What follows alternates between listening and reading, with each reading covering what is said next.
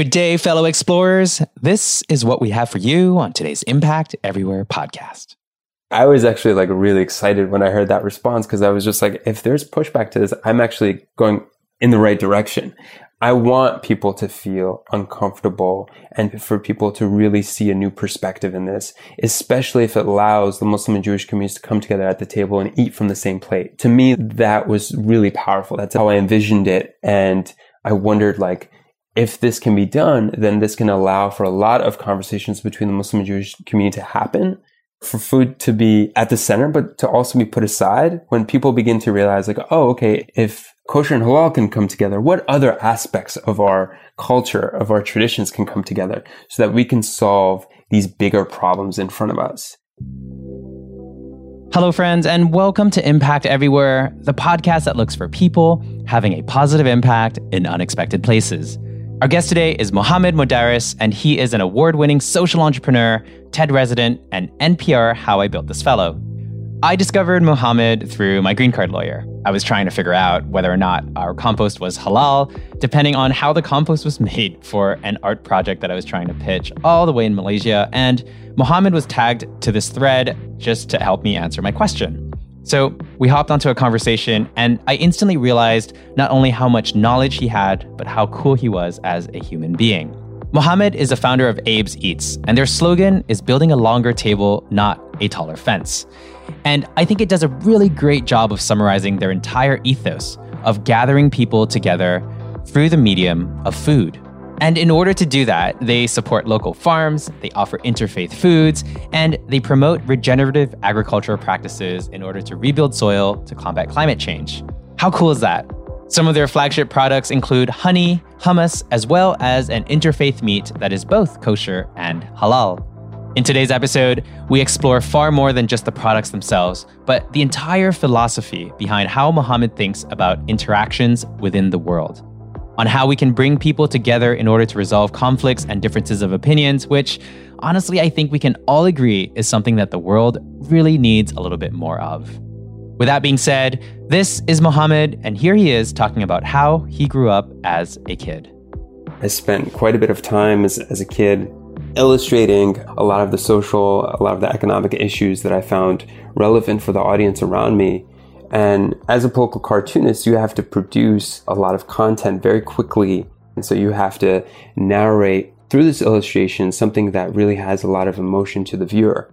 And so I would produce illustrations about the Abu Ghraib prison scandal, or about Gaddafi, or 9/11, or Columbine, things that were very intense, I think, for my age, but I really wanted to get a message out about these particular issues and how to be able to combat them accordingly.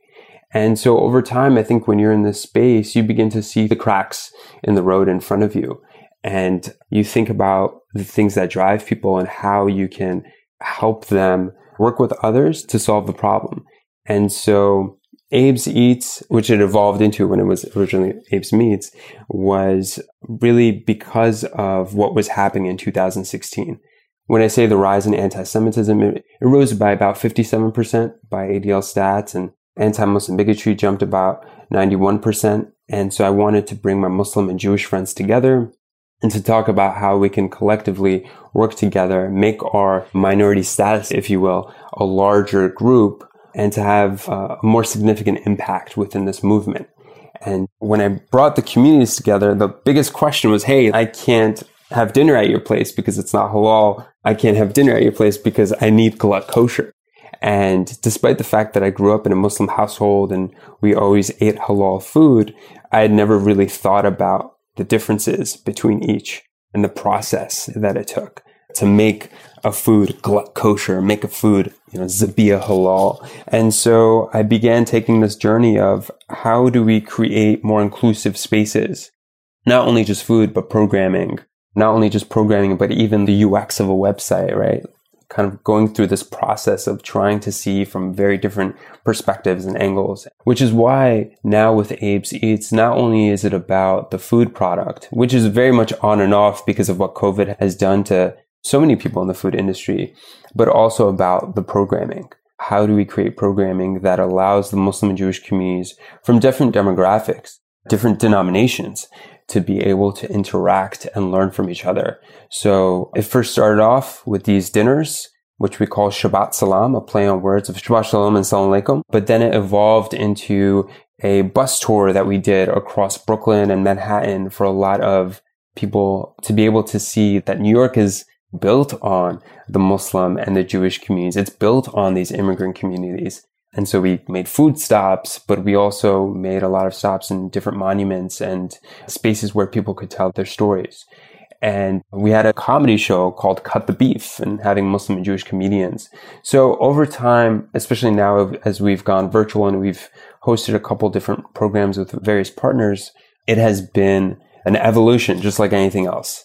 But the most important thing is understanding that our humanity is bound up in yours and making sure that it's driven by, I think, the triple bottom line, which is not just the economic impact to make sure that something is sustainable, but also the social and the environmental impact.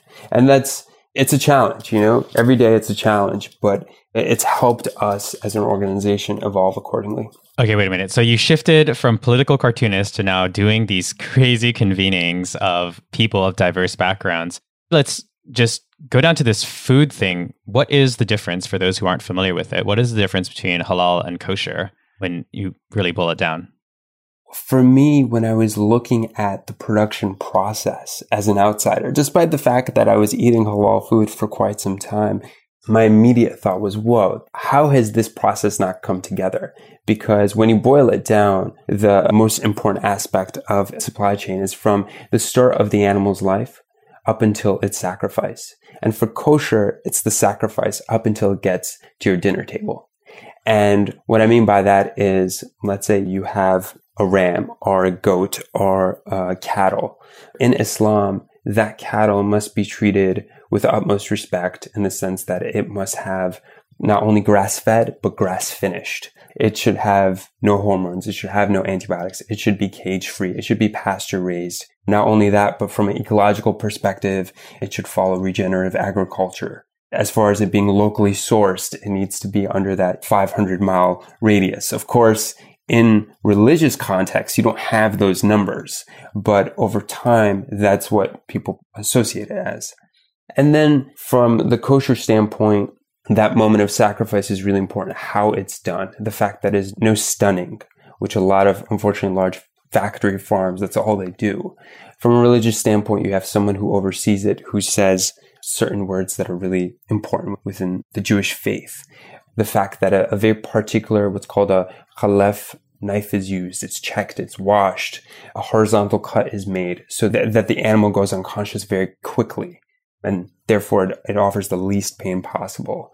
And when it then goes into the production aspect of becoming meat, that there's inspections done to make sure that the animal was healthy and that it lived pretty much the life that under Islamic standards would be viable, which is that it was cage-free, it had food that was very healthy, et cetera, et cetera.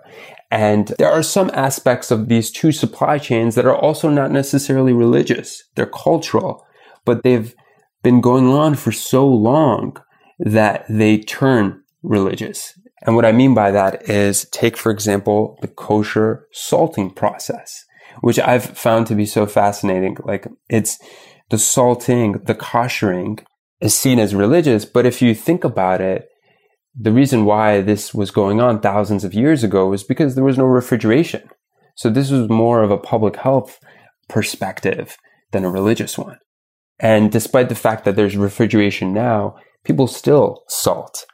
And of course, it's also to make sure that the meat itself is clean of other types of fluids and whatnot, that it's shellfish free, all those things as it's being packaged and sent to the home of someone who is observant to kosher or to halal.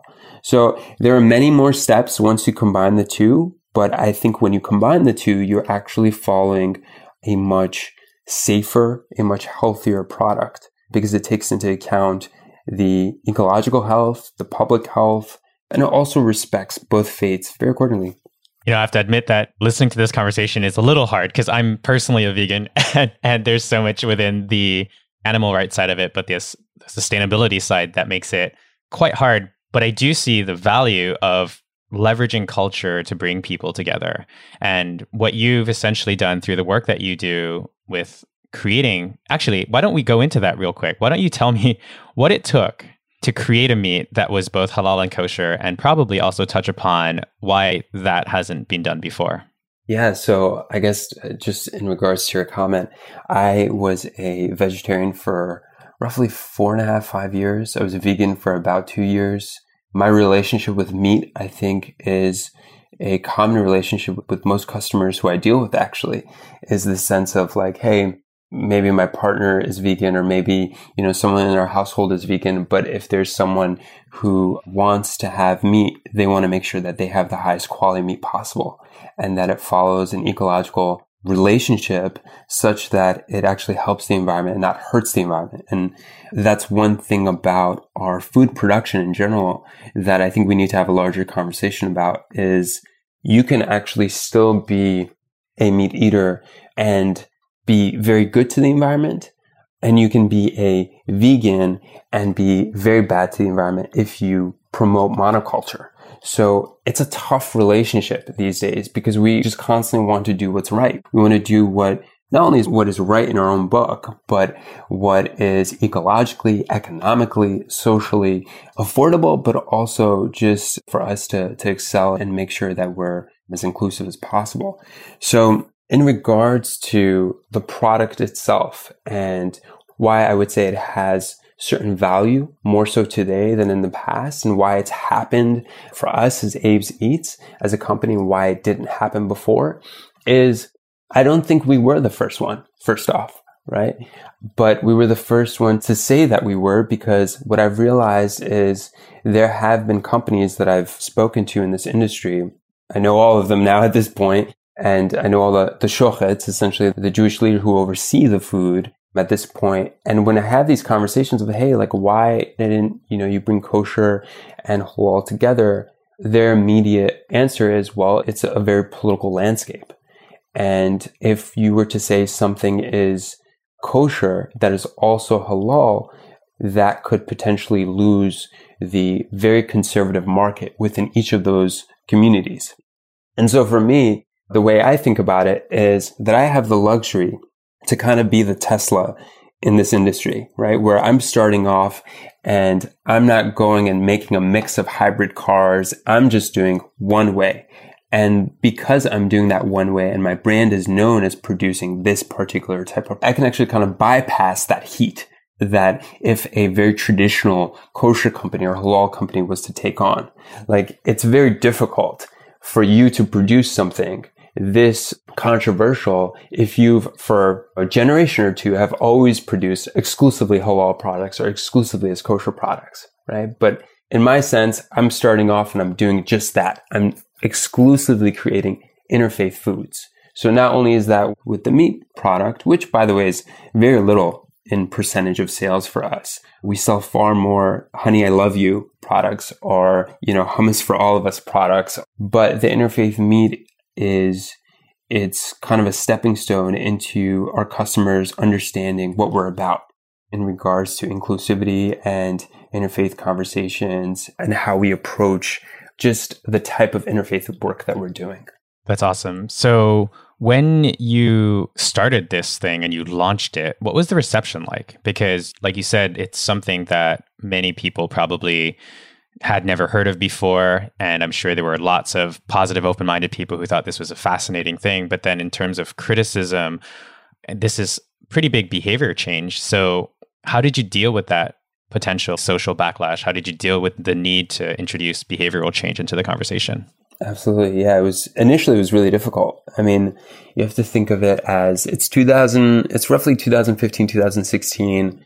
The presidential election cycle at that time, a lot of just really ugly language, the rise in anti-Semitism. I had seen a synagogue get vandalized and I wanted to host this dinner. Everybody who wanted to be part of Shabbat Salam was very much on board with the programming that we wanted to do. But when I wanted to go and produce this interfaith meet, I got backlash from a lot of religious figures. And my pushback to them, I was trying to figure out like, hey, I've done all this research, right? And everything tells me that actually what I'm doing is right. What's all the negativity about?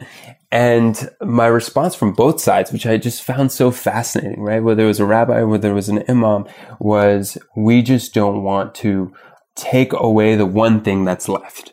This is embedded. This is rooted in our faith, and nobody questions this anymore. And here you are coming and you're causing some trouble. And for me, I was actually like really excited when I heard that response, because I was just like, if there's pushback to this, I'm actually going in the right direction. I want people to feel uncomfortable and for people to really see a new perspective in this, especially if it allows the Muslim and Jewish communities to come together at the table and eat from the same plate. To me, that was really powerful. That's how I envisioned it. And I wondered if this can be done, then this can allow for a lot of conversations between the Muslim and Jewish community to happen, for food to be at the center, but to also be put aside when people begin to realize like, oh, okay, if kosher and halal can come together, what other aspects of our culture, of our traditions can come together so that we can solve these bigger problems in front of us? And going down that road, finally, it took me about 1.5 years of building partnerships, relationships to host this first Shabbat Salam dinner. And once we did that in San Francisco, then we hosted another one, and all of them have since sold out. We've never had an issue bringing people into our events to host these programs. One night it may be about the commonalities in music. Another night it may be commonalities in visual arts. It may be sing-alongs. We had a Shabbat Salam show tunes. And ultimately that programming was about just the commonalities in sound, in language. And so we've really evolved our programming to be able to match a lot of the conversations that we will have in the prior dinners. And it's really about getting people to see a new perspective so that when that event ends and they go home, they really begin to think about just the commonalities that exist within the cultures and how it's not just halal or kosher, but it's about, oh, how did I grow up and how is that similar to another person? And how can I bring that and share that at the table so that we can build something bigger? I love that. It sounds like a really beautiful mission that has attracted people from all walks of life. I'm curious, how do you measure success for something like this? And how do you ensure that creating something like this can spread beyond your walls? Because ultimately, for an idea to truly take root and embed itself into culture, it needs to grow beyond just the events that you yourself can host alone, right? Absolutely. I mean, that's one of the hardest things, right? You can send out the surveys and get the results and sell the tickets and build these partnerships, but how do you measure social impact? And I think for me, while we've tried to do a variety of different ways, we'll usually have one person contact us, one, maybe two, if we're lucky, and they'll get real with us. The first dinner that we hosted, the first Shabbat Salam dinner, there was a person who had constantly emailed me prior to the dinner asking me, hey, is this galut kosher? Hey, who's the person overseeing the production? Hey, what kitchen are you using? And all very important questions to make sure that it meets their form of orthodox dietary laws. And finally, when the dinner ended, our programming ended, the young lady came to me, and being very orthodox of the Jewish faith, she comes to me with her parents and a couple of her siblings and says, hey, like I was the person who asked all these questions about the food, and I just, wanted to kind of give you some feedback and whatnot. And I was really excited. But my initial question was like, where were you sitting? Because all night we had strategized, if you will, to make sure that a Shia Muslim sits next to a conservative Jewish person who sits next to an atheist, etc. And so she was like, well, that's what I want to talk to you about, because we uphold to the type of Jewish faith where we don't usually eat outside of our home, because there are very few restaurants that follow galut kosher. And in San Francisco, it's not like in New York. In San Francisco, there's far less of these, spaces available to these communities. And they actually had to walk because Shabbat Salam is hosted on Sabbath. And we make sure that we put it in parts of the city where it's accessible to the largest Jewish communities, because the Muslims can still drive on Friday. And so she was like, to be honest, I'm still trying to process it. I don't know what to think about it today. because we spoke to someone who was of a very different faith than us and began questioning certain aspects of our faith. And when they left, I realized that my measurement for success isn't the type where I want people to just be absolutely happy and we spun around in a circle and sang kumbaya, but rather, is this a space where people will begin to be confronted with other people's faiths and will learn from them and will be able to take back something absolutely new, so that the next time something happens, the next time there's a rise in bigotry, the next time there's an issue between whether that's the Jewish community, the Muslim community, or now most recently, unfortunately, the Asian American community, how will we be able to look at that situation with a new set of eyes and see not the other, but ourselves and our families? And if we can have that growth within these communities, that's the type of success I'm looking for. Beautiful, beautiful. Every time I hear you tell a story, it seems that you run towards people that disagree with you. Like this willingness to be confronted that you're hoping to cultivate in your spaces is something that you adopt in your personal life. Where does that come from? And what piece of advice do you have for people who maybe, I think especially in this culture, shy away from any form of confrontation whenever it becomes uncomfortable or inconvenient? I think a lot of times, especially in the startup world, when you're building an organization, too many people think about the end. Oh, I want to become, I don't know, maybe if it's a significant startup, I want to become a unicorn. I want to reach some type of financial status. But really, that process, that's where the growth is happening. And that growing pain is really what allows us to feel most human. And for me, I've just been so fascinated as a young kid. Like once I knew that I could illustrate and that I could illustrate for Newsweek or the New York Times or just a local community project and be able to share my perspective, that really changed the game for me. And to realize that every person has a valuable story and it comes from a very emotional, very evolving situation of their own that's helping them grow. That's just made me addictive to this whole process. And you can't learn your way into a transformation. You have to do it.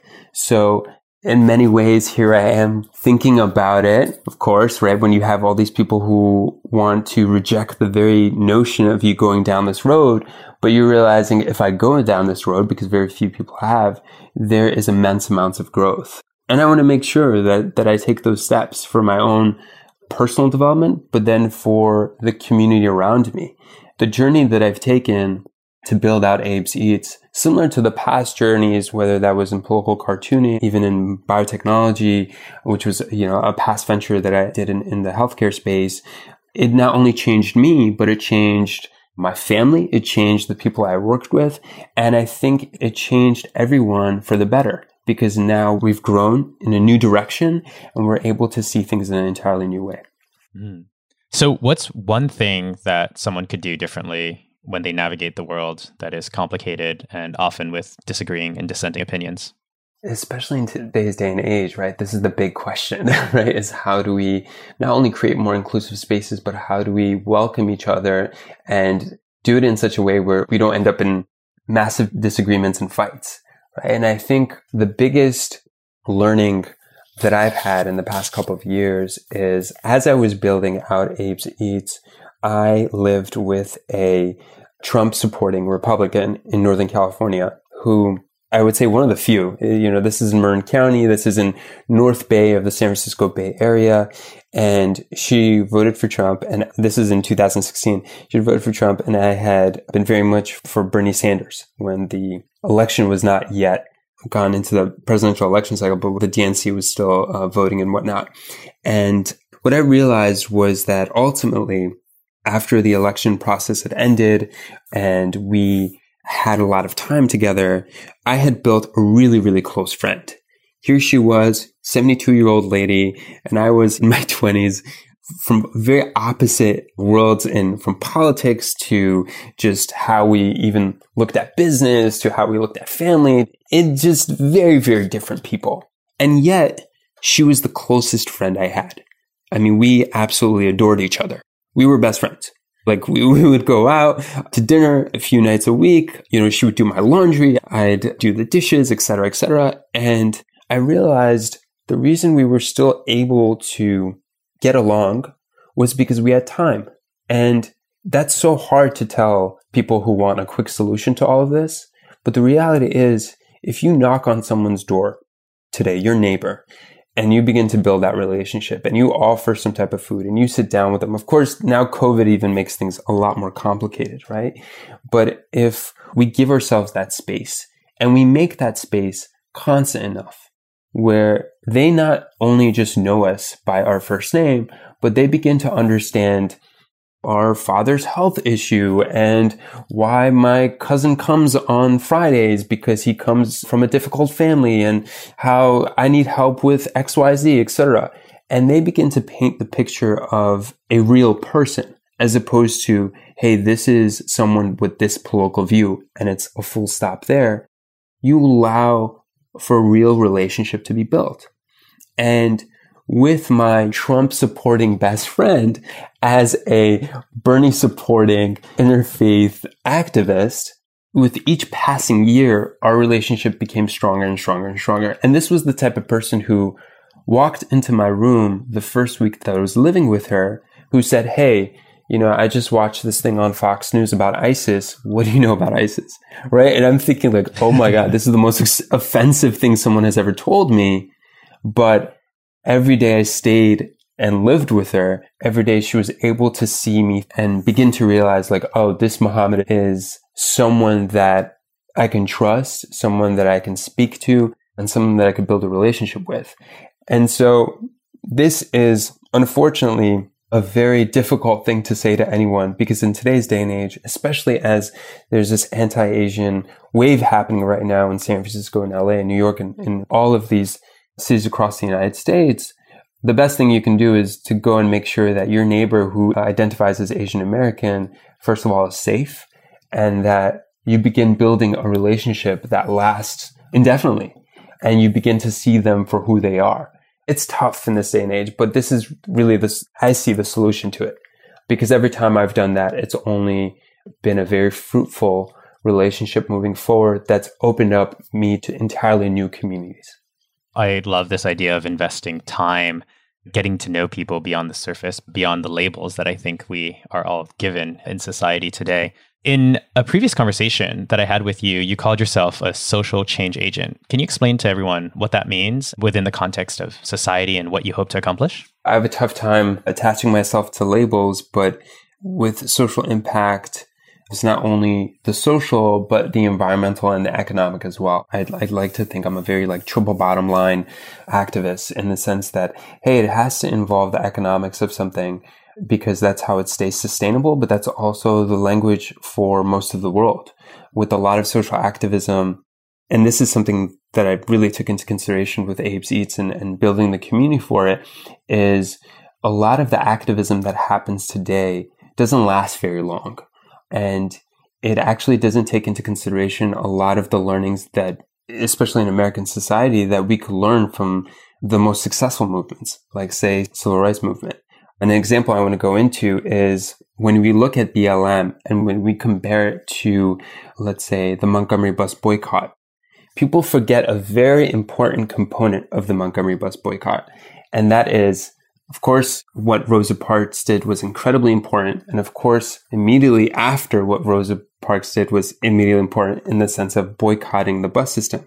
But there's also the component that when the boycott happened, there were many, many, many African-American families, those who owned station wagons and cars, who raised their hand and said, hey, if we're going to boycott the buses and we want to make this sustainable and we want it to last hundreds and hundreds and hundreds of days until we finally get what we want, and that's equality, just in regards to our transportation infrastructure, then we're going to raise our hand and we're going to copy the bus route. And what we're going to do is we're going to pick people up where they would always get picked up by the buses, and we're going to pick them up by the car, and we'll still charge a ticket. And so what ended up happening was you had essentially a Black-led Uber or Lyft or whatever you want to call it, and it allowed the majority of the people who wanted to boycott the system to be able to boycott it successfully without any, how do I say it, inability to not get to work or whatnot, right? And that allowed the boycott to last hundreds of days. And so those people who raised their hands and who drove their cars and their station wagons and whatnot, they were social entrepreneurs. They were the ones who allowed the economics of this to work. They were the ones who allowed the social voices to continue to push forward. And that is a really, really important component. So when we go out and we protest on a Saturday and then come Monday morning, we act exactly the way we did before any form of activism took place, I think that's a major component that's missing. Because when we talk about activism is, to a certain extent, it's rooted in a form of sacrifice. Let's say we don't necessarily like a certain company and we decide to boycott their product. Well, we're going to need another initiative to be able to replace that product for us. And a couple years back, when people wanted to boycott a particular ride-sharing app and they decided to download another ride-sharing app, that didn't make much of a difference, right? But this is where, as people, we're going to have to see activism in an entirely different light. It's not just about, hey, we're going to protest on Saturday. It's not just about, hey, I'm going to boycott this particular product. It's about, how can I see this from a larger narrative landscape so that we can make sure it's sustainable until we get what we want. And that is equality. And that is maybe an ecological agenda. Maybe that's a human rights initiative, whatever it may be.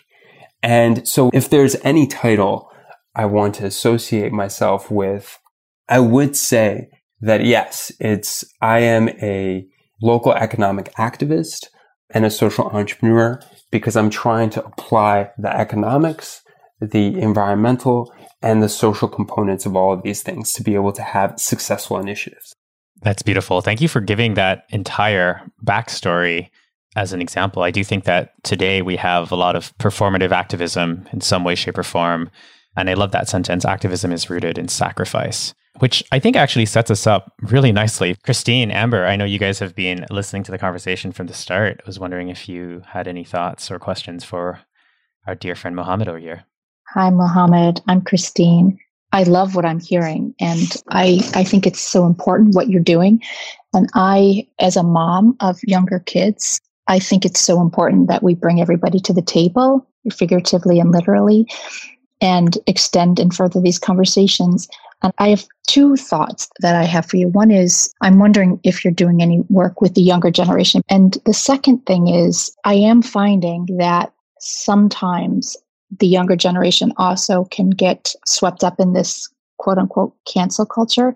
And I think that if we lean too far in either direction, we automatically push people away. And I feel like that's not what you're doing.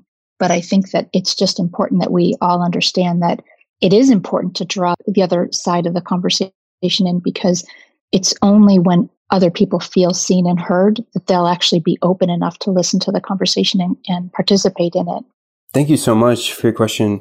It's a very, very important conversation, and I hope we can collectively have this conversation as the topic later, because it's one that is constantly on my mind. And the reason why is because what cancel culture does is it does not give us the space to grow as people. And I'll give a very honest story of the past. When I was in high school, homosexuality was seen in a very different light than it is today. And I remember it was roughly the time that Ellen got her show back and there were some people who weren't too happy, right? And I had decided with a friend of mine who is now actually the co-founder for Apes Eats for us to challenge this narrative. And so being very young teens at the time, we went to Bryant Park in New York because that was the closest place we could get to outside of her suburb in Jersey, to ask this question of, should a gay couple be parents to young children? And we did a survey. And initially, a couple people came and went, and we recorded the conversation and whatnot.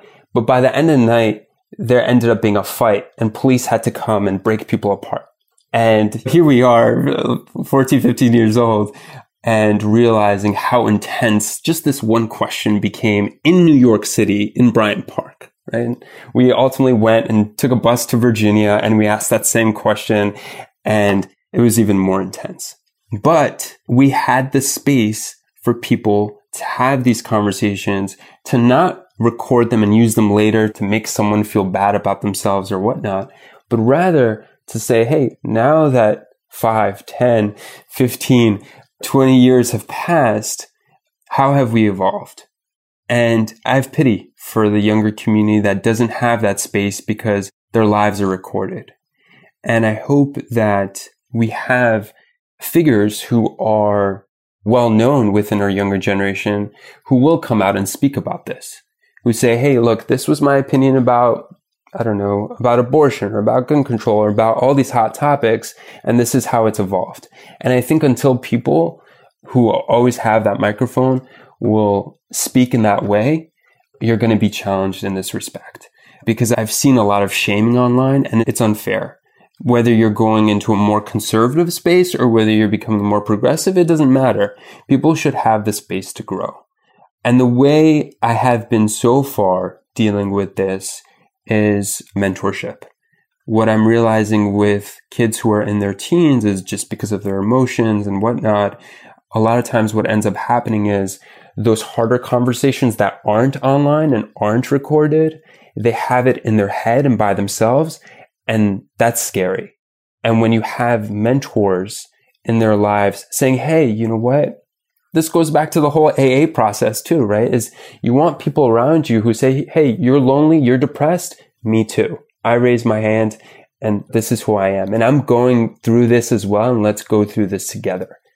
I've only been able to do that through mentorship, but I hope if we apply some form of technology to it, something where it can be a larger scale, we can eventually build communities around being very vulnerable in this way. Because I know online we're not as likely to have those conversations. That's such a thoughtful response. And I really want to explore this further with you on another occasion, because I think everything that you say is so true and so important.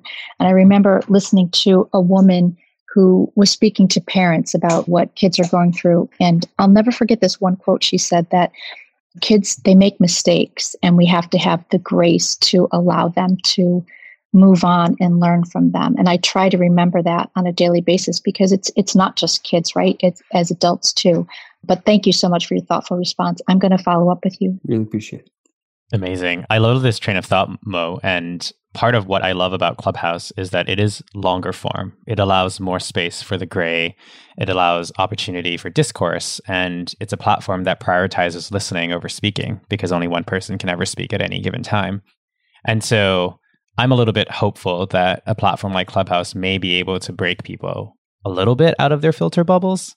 I don't think it's the be-all, end-all solution, but I'm hoping that it will at least widen the funnel and introduce people to new ideas, new perspectives, especially since we can sense the greater humanity of people through voice rather than just a couple lines of text or a couple tweets.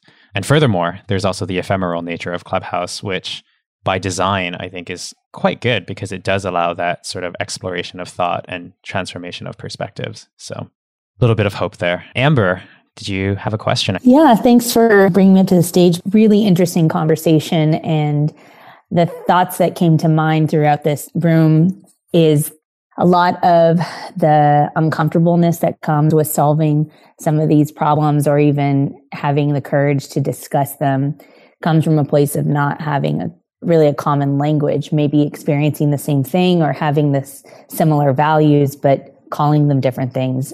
And so I would like to ask Mohammed, was it very challenging to bridge that language and sort of get the matched values and apples to apples agendas with those two groups? Or was it quite easy? Thanks for your question, Amber. I couldn't agree more. I'll say in regards to getting people to come together, that was very easy. Getting institutions to come together, that was very hard.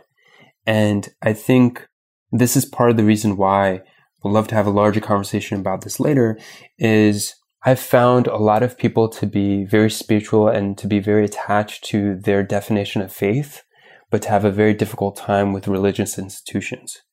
And when you have institutions telling you how to do something and to make things black and white and to make these rules very black and white, in a world where very much nearly everything is gray, you have either a rejection of those rules or you kind of drag your feet in the process. And so I guess the language that I've been speaking to a lot of the people who walk into our community is that, hey, this is a space of gray. This is where we accept everyone because we don't know how far to go with one thing or another in regards to this process, whether that's the food or whether that's how we want to do programming or whatnot. And I think what that also has allowed is for people to raise their hands and say, oh, well, what about this? Or my whole life, I've been thinking about this, and now this person introduced something very new to me. And it creates very much a space of conversation over presentation, which I think so many people have gone through most of their life with a lot of religious institutions. And so what we're saying is, well, look, we're not any institution per se, but rather we're going to create spaces. And because we have the luxury, right, to create these pop-up spaces, and let's be able to take all the good things that we've experienced in our life regarding our own faith or regarding our own ways of tackling certain issues and bring that forward and put behind the stuff that we may not necessarily think applies either in this day and age or just applies in general to who we should be as human beings. And with people, that's been the most wonderful experience. I've learned so much from every single guest that we've had. Institutionally, I think that's just the challenge that they themselves are going to have to tackle because they're holding on to, in many respects, certain rules and regulations because it offers them power. And that's the other aspect of institutional development that I think we need to, as people talk about, is how do we graciously transfer this type of power to the people? And so, long story short, not to keep rambling about the same thing, but Amber, every guest that we've had, it's only been open arms. And it's been a lot easier than I thought it would be in that respect. All right. Shall we hand the baton over to MCK as the last question here? And then we're going to wrap up. MCK, you're on. Nice seeing you here. What's up, Ben? Yeah, thank you for bringing me up. So I just feel really good about being here. And just, Mo, you just seem like a really incredible leader who speaks with such humility and grace. And all that you shared with us today, I mean, I've been taking pages of notes. I know you said that a lot of individuals have been really successful and it's worked really, really well. And institutions have been challenging. So which are the ones that actually said, hey, I think we want to do this and we want to support you and we want to find a way? Thanks, MCK. Thanks for your kind words. And thanks to everyone for joining in on this conversation. First off, I also want to say that as activists, as people who are pushing really wonderful agendas forward, everyone seems to be just doing such amazing work. Always remember that just because something may be a little bit broken doesn't mean it's unfixable. We have a lot of work to do, and it's nothing that we can't do with the communities around us. In regards to the communities that have helped me the most, MCK, I mean, I will say that I have had immense support, various interfaith initiatives, whether that may be the Muslim Community Network, whether that may be the Schusterman Foundation, whether that may be East End Temple, I mean, individual temples or mosques. And what I find fascinating is that people come out of the blue. They'll say, hey, I heard about your initiative. There's someone who had come to a dinner or a virtual meeting that we had not too long ago, a couple months ago. And they'll offer their thoughts and we'll build an agenda around that and see if we can create programming around that. I wouldn't say our program is structured, despite the fact that we've done it so many times. Every time that we do it, we add something new to it. And that newness comes from someone who just decides to join and be part of the team. And I think that's really the most beautiful aspect of having a agile and a team that understands what the goals of this initiative are. Interfaith unity and dialogue. We don't know necessarily what that end measurement goal is. We don't define ourselves just by that one product. We're happy that interfaith meat continues to be highlighted, but we have a very holistic approach and it allows people, whether they're vegan or not, right, to be able to enter our community and to take on something that is valuable for them, knowing that the end goal being still a question mark. So I think a big conversation that we constantly have within our team that allows that team to grow is this is what you do on the outside circle. This is how you do it a little bit on the inside of that circle, and then even within the circle of circles is this is why you do it. And for each of us, that why is very different. For me, I grew up around the tri-state area, but when 9/11 happened, we lived in a suburb in New Jersey, and my mother was assaulted. There was blue paint splattered on her door. I was physically assaulted, and never once was I don't know, looking back on it now, I wasn't sure why I wasn't upset at the people who caused these problems for us, but more so it was when we'd get back up and we'd brush ourselves off, we'd wonder, how can we make sure that we create a community where then the next person who may be a little bit more emotionally unstable or what have you doesn't go down this path, doesn't have to face these difficulties. And that form of trying to build a better community, a better one than we had, is something that pushes me forward. And I realize as the team grows and they come from many different parts of the world, it's funny enough because that's the stories that they have. Maybe not my story, but there's something that propels them forward, and they want to make sure that they're just building a better environment for the people that they care for. I love that. That was such a good way to bring us into a conclusion over here, Mo. Thank you so much for your time today. This has been such a wonderful conversation. And you had so much wisdom to share, not just in what you do, but how you think about the world and how you navigate it. And I think we have so much to learn from you. One last thing before we close here, it's a question that I always like to end on. And that is, if you had a megaphone to the world, what is one thing that you would invite people to do differently? I would just say that as you move forward and you're looking at solving a big problem or a small problem, never compare your beginning to someone else's middle. Know that this is your journey, as whether you want to call yourself an activist, a social entrepreneur, whatever it is. And, step by step, it's going to be something that is going to help you grow, help your community evolve. And this is what life's about. So best of luck. And thank you all for joining this conversation. Alrighty, folks, that was the one and only Mohammed from Abe's Eats.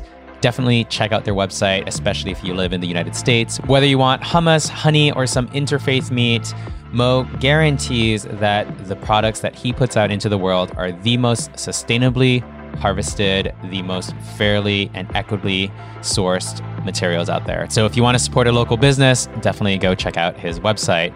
With that being said, I hope you enjoyed this week's episode. This was another episode done live on Clubhouse, and I edited it down from about an hour and a half to the best 45 minutes.